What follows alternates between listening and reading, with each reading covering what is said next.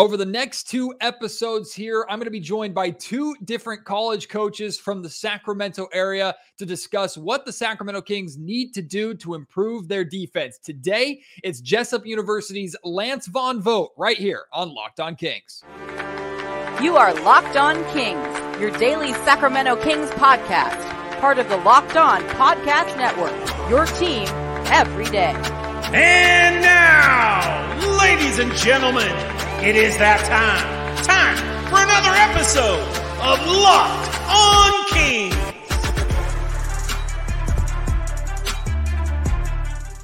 Hello and welcome into Locked On Kings, your podcast hub for Sacramento Kings coverage all offseason long. My name is Matt George. I have the privilege of being your host here. I'm a Sacramento sports reporter and producer for ABC 10 News. And today's episode is brought to you by Prize Picks. First-time users can receive a 100% instant deposit match up to $100 with promo code Locked On. That's prizepicks.com, promo code Locked On. Really excited about this episode today. Really excited about these next 2 episodes. I got 2 great guests for you, again, solely focused on how the Sacramento Kings can improve and fix their defense a little bit, while for the most part having the exact same core of players. Is it even possible with a roster that's this good offensively to develop into? They don't have to become a great defensive team, but even if they're just average to slightly above average, how much of a difference that could make for the Kings and their potential of not just winning in the regular season and winning a playoff series, but potentially turning into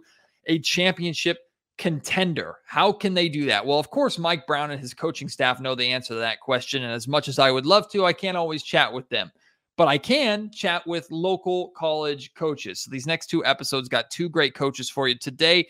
The first is Lance Von Vogt, who actually, after 23 years as a college coach, just transitioned out of coaching and into a full-time administration role at Jessup University. He's the vice president of Jessup Athletics after coaching there for many, many years. Lance is a friend of mine because, for those of you who aren't familiar with Jessup University, that's my alma mater. That's where I went to school. Jessup University is a private school in Rockland, California, about 25-30 minutes, give or take traffic, outside of Sacramento. But Lance is frequently at Kings games, very plugged into what the Kings do, has had a lot of success throughout his entire career coaching, but especially at Jessup. Jessup is transitioning now into the NCAA from the NAIA, which is tremendous for the school. So being able to have Lance on and to talk basketball with him and to hear his thoughts on the Kings and Kings defensive and just his defensive philosophies was really, really cool. And I think you're going to enjoy hearing from him too. So without further ado, how do the Kings fix their defense? Let's talk to Jessup's Lance Von Vogt about it. How do the Sacramento Kings fix their defense? Well, I don't know. I'm not a basketball coach. I have ideas and philosophies that I think would work, but why not talk to some actual basketball coaches in the area who do know a thing or two about implementing solid defensive philosophies? So I am joined by a man who has coached college basketball for 23 years, recently transitioned at Jessup University, which this is special for me. That's my alma mater in Rockland, California, just about 25 minutes up the road from downtown Sacramento, where Mike Brown and the Kings are. But Lance has now moved into the vice president of athletics position as Jessup is going from the NAIA to NCAA Division II. We'll talk about that at some point in this podcast. But Lance Von Vogt, good friend of mine, very, very successful head coach, especially in his time at Jessup. Has been a friend of mine for many, many years here on Locked On Kings. Lance, it's good to see you, my friend. Thanks for joining me. Hey, Matt, our esteemed alumnus, I appreciate you reaching out and having me on and love talking Kings, man. They've done some amazing things in recent years. Last year being one where, a new era was definitely launched. And you can see that we don't have to keep talking about, the late 90s and early 2000s. We're going to be able to, talk about what we're doing in the 2020s with this team and this group of guys. So I'm excited about the Kings and what they're doing. So walk me through your defensive philosophies a little bit as a head coach. What in your mind is required to not just have a successful defense, but to build a successful defense? Well, first thing that it's a mindset, and there's certain guys, that have that mindset, and when that becomes contagious and it's shared, and there's a shared responsibility, a collective responsibility of stopping the opponent and putting that effort forth, it can be something that builds on itself. It can be synergistic. If you got your brother's back and you're able to cover his mistakes, it allows them to play more freely defensively on the ball.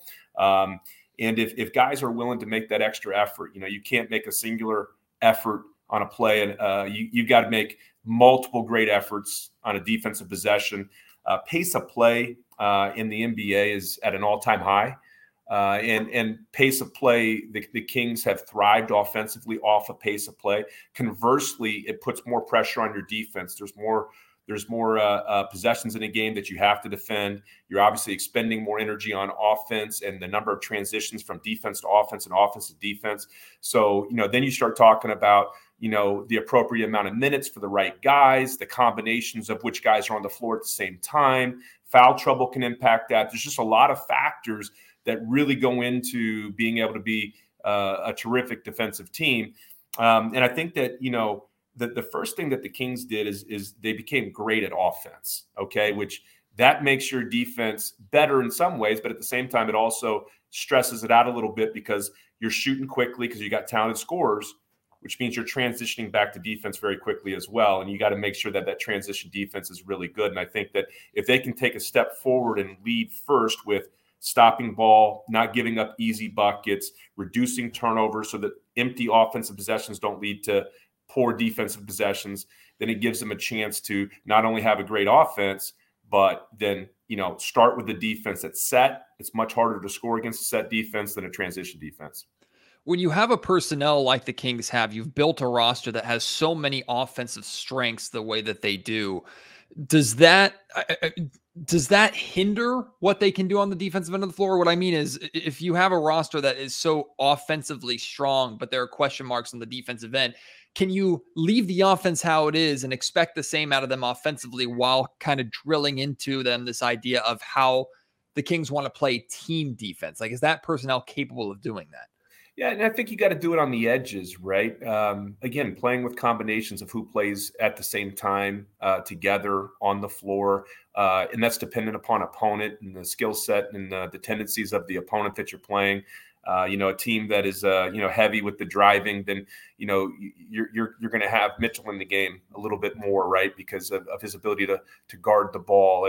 If you've got a team that really is focused on the 3-point shot, you might be able to play around with the lineup a little bit more and just make sure that you have rebounding, that guys that are tenacious on tracking down long rebounds, right? Because closing out a possession is an art, and you can get that first miss, but if you can't collect the rebound, and I think that we saw that in the playoffs a little bit. I thought that the Warriors with Kevon Looney really the Kings put out a great first effort and caused a lot of first misses.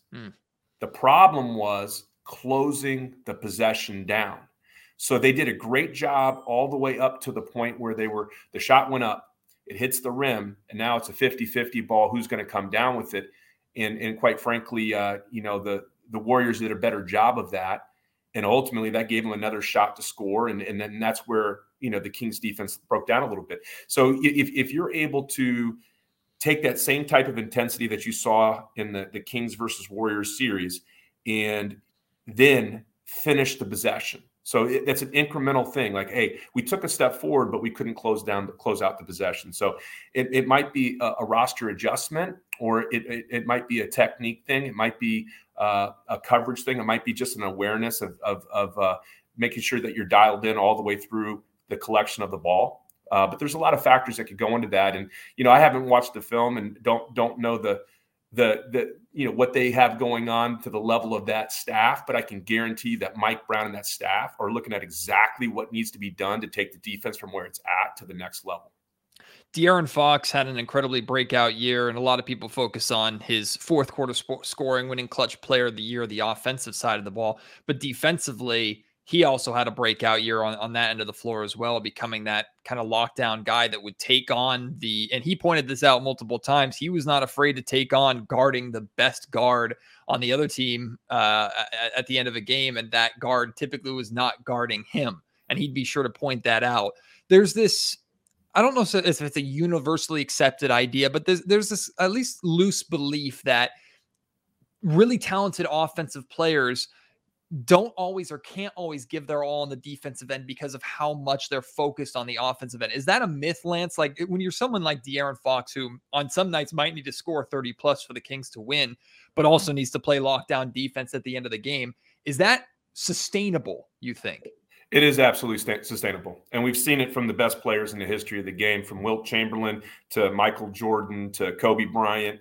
I was just watching some different defensive clips over the last week. And I'm talking about the guys that I just named, and Jordan and Kobe are playing full court defense, and they're getting down in a stance, and they're fighting through screens, and they're averaging 37 points a game in a season or 32 points a game in a season and leading the league. They're MVPs.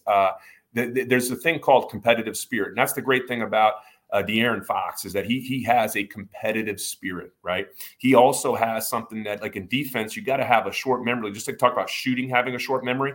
On defense, you have to have a short memory because this is the NBA. There's shot makers everywhere. You can play great defense and still get scored upon, and you can't let that get you down. So you got to show some mental toughness, because if you're not mentally tough, your physical toughness is going to drop off. Bobby Knight, one of the greatest college coaches that's coached the game, used to always say that it was 4 parts mental, 1 part physical relative to your toughness. If there's 5 parts of toughness, 4 parts are mental, 1 part is physical. And so I believe that mindset, competitive spirit, that mindset of mental toughness is critical to being where you need to be. In the NBA today, I'd say the third factor that is super important would be adaptability. All the cross switches, the more positions that you can guard well, the more versatile you are in your ability to defend, the better you're going to be as a team. And so as the Kings continue to develop, they got to develop that versatility to be able to not get caught in these cross matches that can be exploited by the other team, because in the NBA, there's no secrets. Okay. There might be a secret in the first time through, but after they've played you once or twice, there's no secrets. Once you get into a series in the playoffs, and obviously the Kings are a playoff team, they have a chance to go compete for an NBA championship, possibly with the roster that they put together. Now it's going to be about, hey, in a 7-game series, are we able to do what we need to do? Because there's going to be no secrets. You can make fine adjustments, but it's going to be about who executes the best and how do you win 4 out of 7 games so that you can move on to the next round. So I do think that you can do it. It's not something, but you got to train. You got to train your body. You got to be willing to sacrifice. You got to be willing to put in the work in the weight room. You got to be willing to eat the right foods and turn down the wrong foods. All of those things are going to be a factor in whether or not you can do it successfully.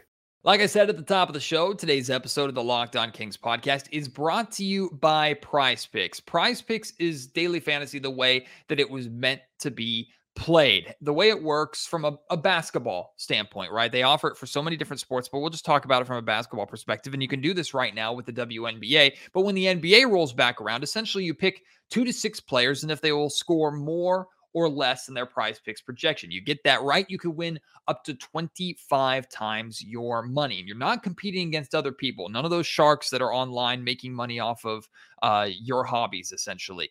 You're playing just against the Prize Picks projections. And they offer projections not just on basketball, like I mentioned. They offer projections for MLB baseball right now. When NFL football and college football begins, they have projections for that. They have projections even for like esports, soccer, combat sports like MMA or boxing, if you're interested in that. Even European sports, they have so much there for you to enjoy. Entries can be made in 60 seconds or less. It's that easy. When you win, they offer safe and fast withdrawals. And Prize Picks is currently operational in over 30 states and in Canada. Download the Prize Picks app or go to prizepicks.com to sign up and play daily fantasy sports. First-time users can receive 100% instant deposit match up to $100 with promo code Locked On. Don't forget that promo code Locked On at sign up for an instant deposit match up to $100.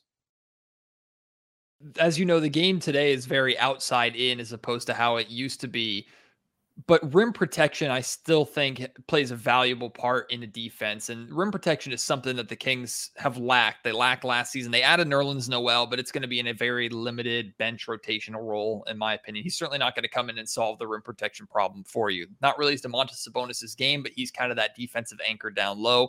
And I'm not just talking about shot blocking. I'm talking about changing a shot when they're attacking the basket or changing shots in the paint, in addition to good, solid defensive rebounding. What's your philosophy on rim protection and how essential that is to a successful defense? The NBA is a different beast when it comes to rim protection. And if you protect the rim at all cost, there's the rate of the number of three-point shooters and the number of three-point shooters that can shoot it well. You're exposing the one more pass that may lead to the one more pass, which is going to lead to a wide open spot up three. Okay.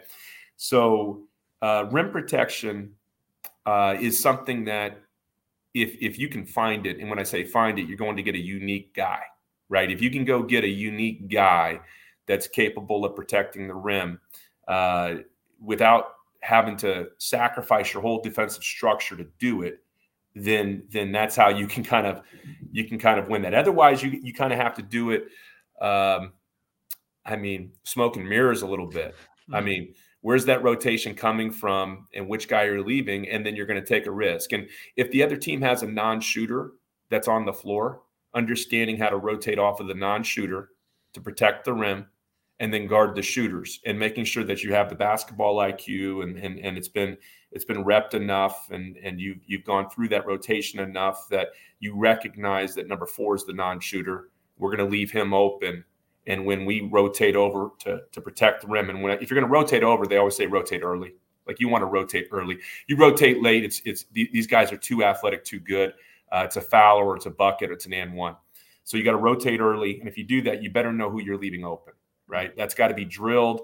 Guys have to have that IQ to be able to make that decision within a fraction of a second of, I need to be covering this dude, not that dude. You brought up Davion Mitchell earlier. When you were recruiting, trying to add players to your college team, did you look specifically for that element that Davion possesses, which is he almost takes the majority of the pride of his game is on the defensive end. He's willing to just kind of be that workhorse and take it personally if he gets scored upon or someone tries to dribble past him. Did you look for that specifically, or did you look for players that had the potential to be solid defensive players while also offensively fitting the system that you wanted to run?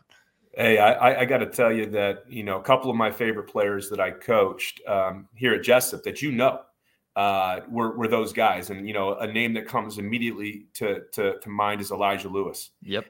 So Elijah Lewis is what people would call, a limited offensive player.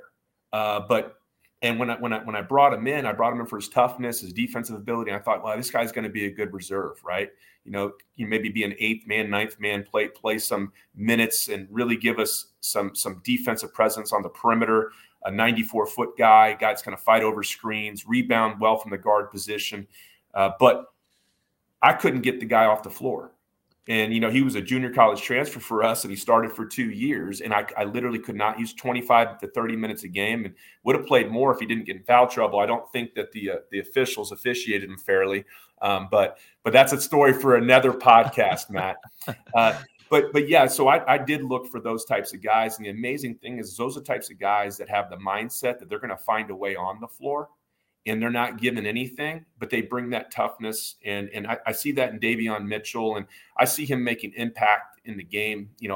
Pretty much every time he comes on there, his goal is to find a way to impact it. And sometimes it might be hitting a 3-point shot. He's developed that. He's gotten better at that. But 90% of the time, it's going to be a toughness play.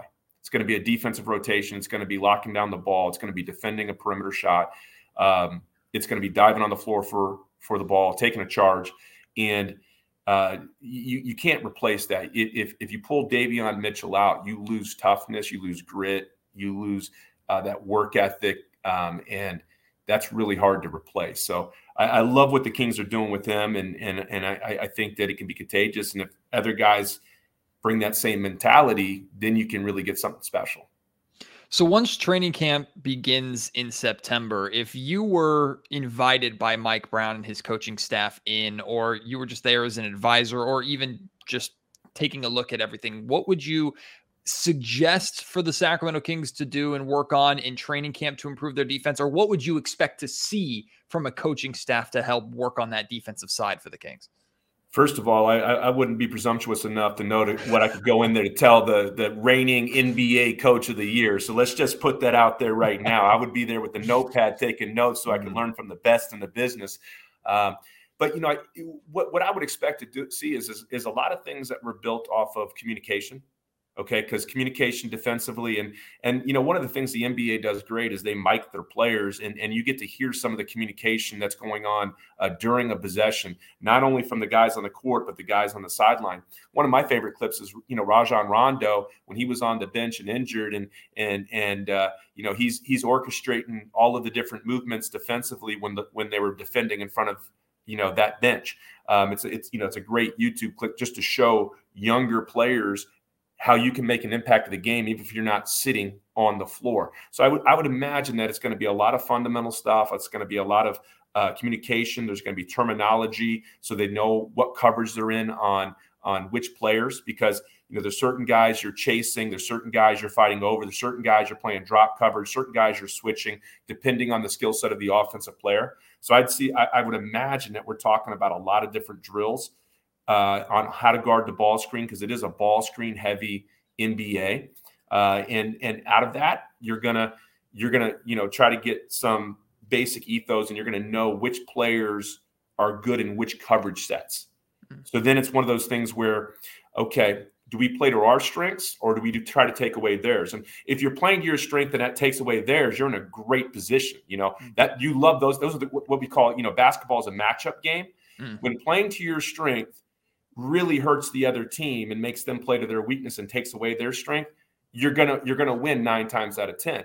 It's the teams that when you're playing to your strength, it doesn't really affect them and they can still play to their strength. Those are the chess matches, and those are the ones that understanding what you want to do, what do you want to accomplish? Like, do I want to place? Like, I think you look at Sabonis, right? You talked about him being the defensive anchor. And against certain teams, you have to decide, are we going to play Sabonis where we want to play him? Or are we going to play Sabonis to try to take away something that the other team is going to do, which takes him out of his strong suit? That's a guessing game, and it might be right. You might choose something one night, it's right. You choose the same thing the next night, and it's wrong. Because that's how good the players are in the NBA. I mean, these are the elite of the elite. So I would see fundamental stuff, coverages. I could see communication. I could see rotations, talking about how do we play when we do a drop coverage? How do we play when we chase? All those different types of coverages, what we're going to do. When you talk about communication, you want all 5 guys on the floor, and even like you mentioned with Rondo, guys on the bench that are properly communicating and are effective communicators. But do you need that same way anchor, communicator, kind of captain on the floor to be directing that traffic or to be preaching that kind of accountability in the game itself? Or can you get away with 5 guys that just communicate well without anyone being really the main voice? Yeah, I think you can do it. Lots of different ways to skin the cat, but if it's collective responsibility and all 5 guys are communicating, effectively, then yeah, of course you can do that. It is always good to have somebody who's ready to step up and stand apart and lead, okay, and lift everybody else. We call that a compelled individual, somebody who's compelled for the defensive end. You don't want somebody who's compliant. They just do it just because, committed, that's good. Somebody who's committed to defense, that's fantastic. Somebody who's compelled for defense is amazing. Somebody who's cynical about defense and doesn't want to give the effort, you can't put them on the floor. I don't care how talented they are offensively. So, if you have 5 compelled individuals out there, you don't have to have a singular guy. But normally, over the course of an 82-game season plus playoffs, you got to have a heartbeat. So who's the heartbeat? Right. And that heartbeat gets you through the tough times when it's the dog days, when you're playing a back-to-back and you're on your 5th game in 8 days and you're on a road trip all the way on the East Coast and you're a Sacramento King, and now you're playing, and you just played Philly last night. Now you're playing in Boston, which is 2 of the better Eastern Conference teams. And you're on your 5th game in 8 days. How do you bring the juice to defend Jason Tatum? How do you bring the juice to guard Jaylen Brown? on that night and communicate properly. So to me, I believe it's always better if you have somebody that's willing to be that heartbeat. Well, I'll tell you, it's really special to be able to have a coach and a member of a different program to be able to take time away from their program to join you to talk Kings basketball. But it's also very special what's happening at Jessup University. Like I mentioned at the beginning, I take so much pride in what's happening there because that's where I got my start. Jessup believed in me enough to allow a freshman to broadcast games and to get 4 years of experience through just my collegiate career there before going out into the working world. And that's helped me tremendously. So Jessup I'm very fond of and forever will be. So to see Jessup going from NAIA to NCAA Division II, the growth over the years from the Cal Pac to the GSAC, now to the Pac West, like it's just been phenomenal to watch, phenomenal loosely to be a part of. Lance, you've been there through the majority of that journey as a basketball coach, now into a full like administration role while you were balancing both worlds. So tell us a little bit about what's happening at Jessup and what the community should be paying attention to, because we got a lot of good basketball outside of the Sacramento Kings. College, high school, does not matter in our area. Yeah, it's been a truly amazing experience to be here and be on the ground floor and part of this maturation. And, the credit goes to the Board of Trustees who saw a vision with athletics being able to be a front porch for the university so that we can grow this amazing university in the capital city, in the capital region. So I'm grateful for that. Dr. John Jackson has provided the leadership from the presidential side and the resources, working with our CFO on a daily basis to make sure that we're creating revenue, but also using the resources that they give us wisely so that we can grow. We were in the Cal Pac conference and moved into the GSAC, which is arguably the #1 conference in the country for NAIA. We grew to perform very well in that conference. We became a top 5 men's basketball program. We were able to go compete in Kansas City for the national championships, and have some really nice runs. We've had numerous All-Americans. We got multiple guys playing professional basketball that have come out of our Jessup program. And we're proud of that because we're also growing great young men, and it's wholesome, family, fun. It's respectful to your pocketbook. And you got guys that play with passion and truly care about just representing well and giving everything they got. The value for what you receive when you come to a Jessup game is amazing. And we just, relinquishing the whistle. And like I tell everybody, I hung it on the wall. I didn't throw it in the trash. So who knows if I'll ever put it back on again. But to move into the vice president of athletics, was something that was part of the planned transition to NCAA Division II. In that, it's allowing us to grow the university responsibly and for us to continue to resource athletics in a way that it can support the rest of the university, be a part of that growth that the university is experiencing. It's amazing. We did a search, Matt. It's a pretty, to take over the head coaching position at Jessup. And we had 150 candidates that put their name in the hat for that position. It was probably one of the more highly sought after positions in the country. And I believe it's because we've been able to do things the right way. And people around the country had paid attention to that. They knew that we were in the process of having an application for NCAA Division II, and people wanted to be a part of a program that was growing and being successful as they did it, doing it the right way. In that, we landed, to me, one of the top young rising coaches in the country, and Mark Darnell, to take over the program and lead our program. And he'd be a great one for you to have on this podcast in the future as well. But Coach Darnell, spent 7 or 8 years with Jim Les between Bradley University and UC Davis. He spent 2 years with Greg Klink at Chico State, and then 2 years up at Eastern Washington under Coach Rice, and winning the championship last year with them. He's a guy that wanted to get back to the Sacramento area, and he and his wife and his son Nash, just amazing people. And I just can't wait to see what he's going to do with the program. And I think that the roster is looking really good for next year. And I believe that in our final competitive season in the NAIA, we have a chance to compete well for conference and national championships. And I'm looking forward to see what he does with the team. A lot of great talent has come through, whether it's being a part of Jessup athletics teams or playing against Jessup athletics teams in their time in the NAIA over the years. So the product is already there for people to pay attention to, whether you're into softball, you're into basketball, you're into baseball, all the soccer, like so many sports that Jessup competes with and competes in. Track and field too, if you're into that, like one of the best in the country in that sense. But making that jump to NCAA Division II, like what is your expectation now of not just the quality of talent that Jessup is going to be facing, but the quality of athletes that are going to be choosing to be Warriors and choosing to spend their careers at William Jessup? That's a great question, and I believe that we've been recruiting at that level for a number of years across the sports that have been performing really well. You named many of them. Volleyball just won a GSAC championship this past year. Softball won one a year ago. Baseball's won a couple. We're all aware of what basketball's done. Women's basketball has been to the national tournament, multiple times. We've got cross country, marathon national champions, track and field All-Americans on an annual basis. So the whole athletics program, I believe, has been working hard to recruit at that level for a number of years. The consistency of the opponents that we're going to have is going to be at a higher level, but I do believe that we're primed to do very well. We are excited about that. The NCAA brings, more recognition. A student athlete knows exactly who you are.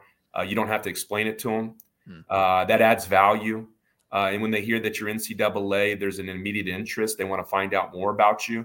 Whereas when you're in AIA, you have a few things to overcome before they want to have that conversation. So I do believe that accessibility is going to be good. What's going to be really key for us is that we continue to be very smart in who we choose to recruit and making sure they fit our program, our university, and that we're not going to, talent's amazing, but we got to have talent well placed and talent with the right character and integrity for us to do well. So we're going to keep our eye on that as well. Finally, Lance, especially when it comes to men's and women's basketball, for some reason, you guys do a good job every single year of having a perfectly balanced schedule around Kings basketball. It always seems like Kings off night, Jessup's playing. Jessup off night, Kings are playing. Just seems to work out that way. So for basketball fans specifically, Kings basketball fans who I know spread out and started watching a little bit of Sac State basketball with Coach David Patrick, started watching UC Davis basketball with Coach Jim Less, why should they make the 20-25-minute trip up to watch a Thursday night doubleheader of men's and women's basketball at Warrior Arena? The first thing is that you're going to come in, you're going to have an amazing time. And you're gonna have a chance to see high level basketball that you didn't know existed. I couldn't tell you how many people have come into the gym and then after the game they'll mention, or I'll get an email, or I'll get something that just says, "I had no idea how talented your team was, your opponent was. I didn't know that the level that you're competing at was so ridiculously good." We enjoyed it. There's also the proximity. It's not a 20,000 seat arena, right? It's 1,500 seats, and it's a really great environment. It gets loud. You get students that have their faces painted, and that to me, is something worth getting off the couch for to come down to. And then, again, I said it before, but I'll say it again. I mean, it's really easy on the pocketbook. I mean, I think we're charging $12 a ticket. I am going to plug something right now, though, before we get off, Matt. Okay. Every year we try to make sure that we're partnering with the local community and that we're giving back. 2 years ago, we partnered with UC Davis on a game where we raised money for the fire victims. Last year, we did Hoops for Heroes, where we're working with veterans and veteran populations that were wounded in war while they served, and they protected our rights and our freedoms. We're doing Hoops for Heroes again this year.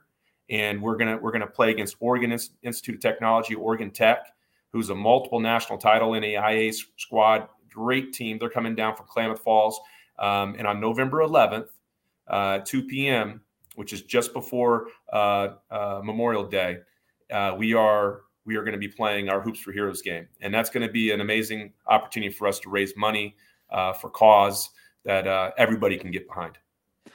Lastly, Lance, I know you, like you said, you hung up the whistle. You didn't throw it out. you talked about the environment, which of course I'm sure you're still going to be a part of as the vice president of athletics. Where are you sitting though? Are you sitting just behind the bench, close enough proximity, or are you sitting in the back corner and observing? Like, can you separate yourself that much from that bench? I got no clue. And Matt, I think when game one comes, I'm going to be a nervous ball of energy because I'm going to feel like I have no ability to help, the guys out. And I'm just going to have to sit back and watch Mark do his thing and the guys do their thing. But I would imagine that I'll be standing up and off into the corner, probably like in game one. But hopefully things will settle down as we move forward, and I'll be able to find a place in the stands and a place where I can watch the game without being too nervous. Well, it's going to be fun to watch the next step in the evolution of Jessup Athletics, just like it's fun watching the next step in the evolution of the Kings. Hopefully better Kings defense. Lance, again, for you to take the time to join me here to talk Kings basketball as well as your program, especially with everything going on right now with the transition. It really means a lot to me. You've been a great friend over the years, and it's so much fun to be able to do this and see how Jessup continues to grow. So thank you so much, and we definitely have to do it again at some point. Absolutely. Matt, thanks for having me, and go Warriors. Now, before you go yelling and booing and throwing tomatoes at Lance, understand the Jessup Warriors. Jessup is the Warriors. So when he says go Warriors there at the end, he's talking about the Jessup Warriors, not the Golden State Warriors. I promise you, Lance is a Kings fan. Lance is very plugged into what the Kings are doing and not the Golden State Warriors. So hold back your tomatoes, hold back your booze. I promise you, it's the Jessup Warriors, not the Golden State Warriors that he's saying go Warriors to there at the end. But I hope you enjoyed that conversation. I hope you enjoyed Lance's perspective. It's weird. I always want to call him Coach Von Vogt. I'm just going to continue to call him Coach Von Vogt, even if he's kind of hanging up the whistle, like he said there, temporarily or for good. We don't know. But and I encourage you to go and check out Jessup Athletics. Again, I'm from there. That's my alma mater. They gave me an opportunity, so I have just so much loyalty and pride in what they're doing. So if nothing else, if you have a night off and you just want to watch some hoops and the Kings aren't playing, go watch a Jessup game. Do it for me, and you might see me there because I try and be there every once in a while for games too. So now I'm living a lot closer there. I moved back into the area, so I'm excited to go watch some Jessup hoops more. And just Jessup Athletics in general more. And also, if you're younger and considering, hey, where do I go to college and spend my college athletic career, check out Jessup. Just check it out. You might get hooked like I did. But big shout out to Lance for joining me here on Locked On Kings. It was a real pleasure to have him on. That's part one. Part two tomorrow has my good friend. You've heard him on this podcast before, David Patrick, the head coach of Sac State men's basketball. He's also a close friend of Mike Brown, has spent time throughout his career coaching big names in the NBA. So I'm very excited. We're actually catching him right before he leaves to be a coach in the FIBA World Cup. Not a head coach, but he's on a coaching staff. So we'll talk to him a little bit about that too. Of course, what they're doing at Sac State, and we'll get his thoughts, his philosophies on what the Kings can do to improve their defense. That's coming on tomorrow's episode of Locked On Kings, part 2 of this little short series. Really enjoying doing this. I hope you are enjoying it as well. Can't wait to have you join me on the next episode. Until then, my name is Matt George. You have been listening to the Locked On Kings podcast, part of the Locked On Podcast Network.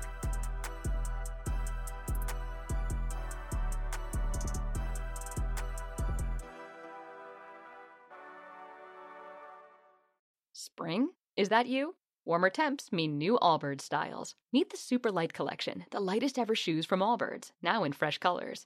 They've designed must-have travel styles for when you need to jet. The lighter-than-air feel and barely-there fit makes these shoes some of the most packable styles ever. That means more comfort and less baggage. Take the Super Light Tree Runner on your next adventure. Its cushy, lightweight foam midsole supports every step, and the extra outsole traction gives you the grip to just go for it. The eucalyptus fiber upper adds next-level breathability to keep you going all day. Plus, the Super Light Tree Runner is comfortable and ready to go right out of the box. So, what can you do in a super light shoe? What can't you do is the better question. And because they're super packable, the real question is, where are you taking them? Experience how Allbirds redefines comfort. Visit allbirds.com and use code SUPER24 for a free pair of socks with a purchase of $48 or more.